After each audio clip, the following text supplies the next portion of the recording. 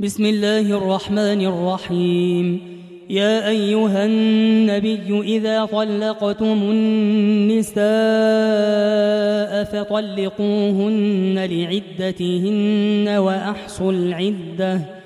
واتقوا الله ربكم لا تخرجوهن من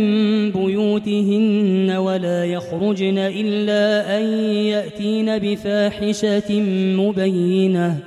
وتلك حدود الله ومن يتعد حدود الله فقد ظلم نفسه لا تدري لعل الله يحدث بعد ذلك أمرا فإذا بلغن أجلهن فأمسكوهن بمعروف أو فارقوهن بمعروف وأشهدوا ذوي عدل منكم وأقيموا الشهادة لله ذلكم يوعظ به من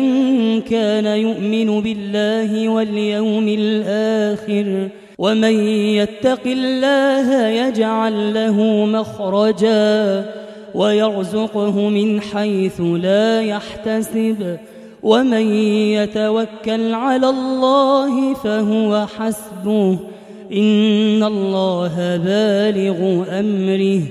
قد جعل الله لكل شيء قدرا واللائي يئسن من المحيض من نسائكم إن ارتبتم فعدتهن 3 أشهر واللائي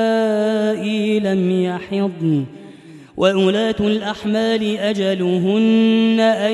يضعن حملهن ومن يتق الله يجعل له من أمره يسرا ذلك أمر الله أنزله إليكم ومن يتق الله يكفر عنه سيئاته ويعظم له أجرا أسكنوهن من حيث سكنتم من وجدكم ولا تضاروهن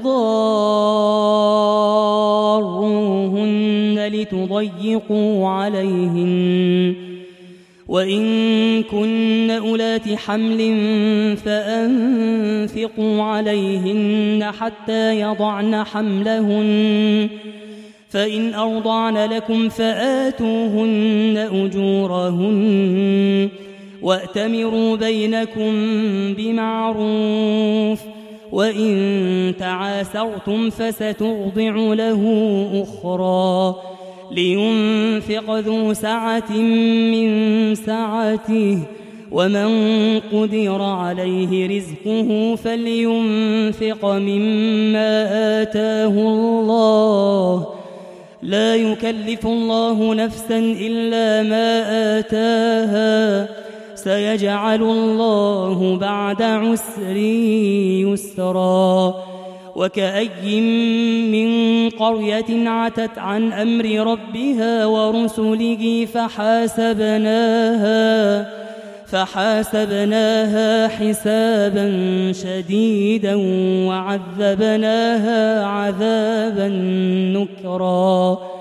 فذاقت وبال أمرها وكان عاقبة أمرها خسرا أعد الله لهم عذابا شديدا فاتقوا الله يا أولي الألباب الذين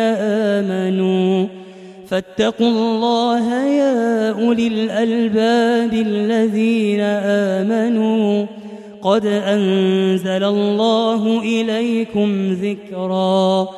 رسولا يتلو عليكم آيات الله مبينات ليخرج الذين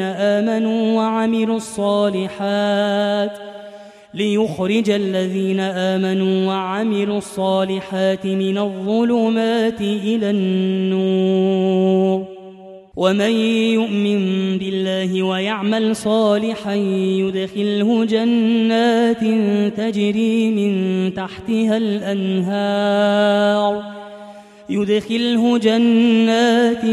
تجري من تحتها الأنهار خالدين فيها أبدا قد أحسن الله له رزقا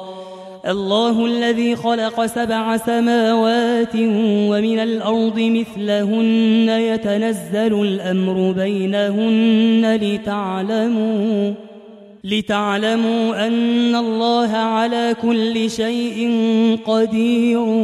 وأن الله قد أحاط بكل شيء علما.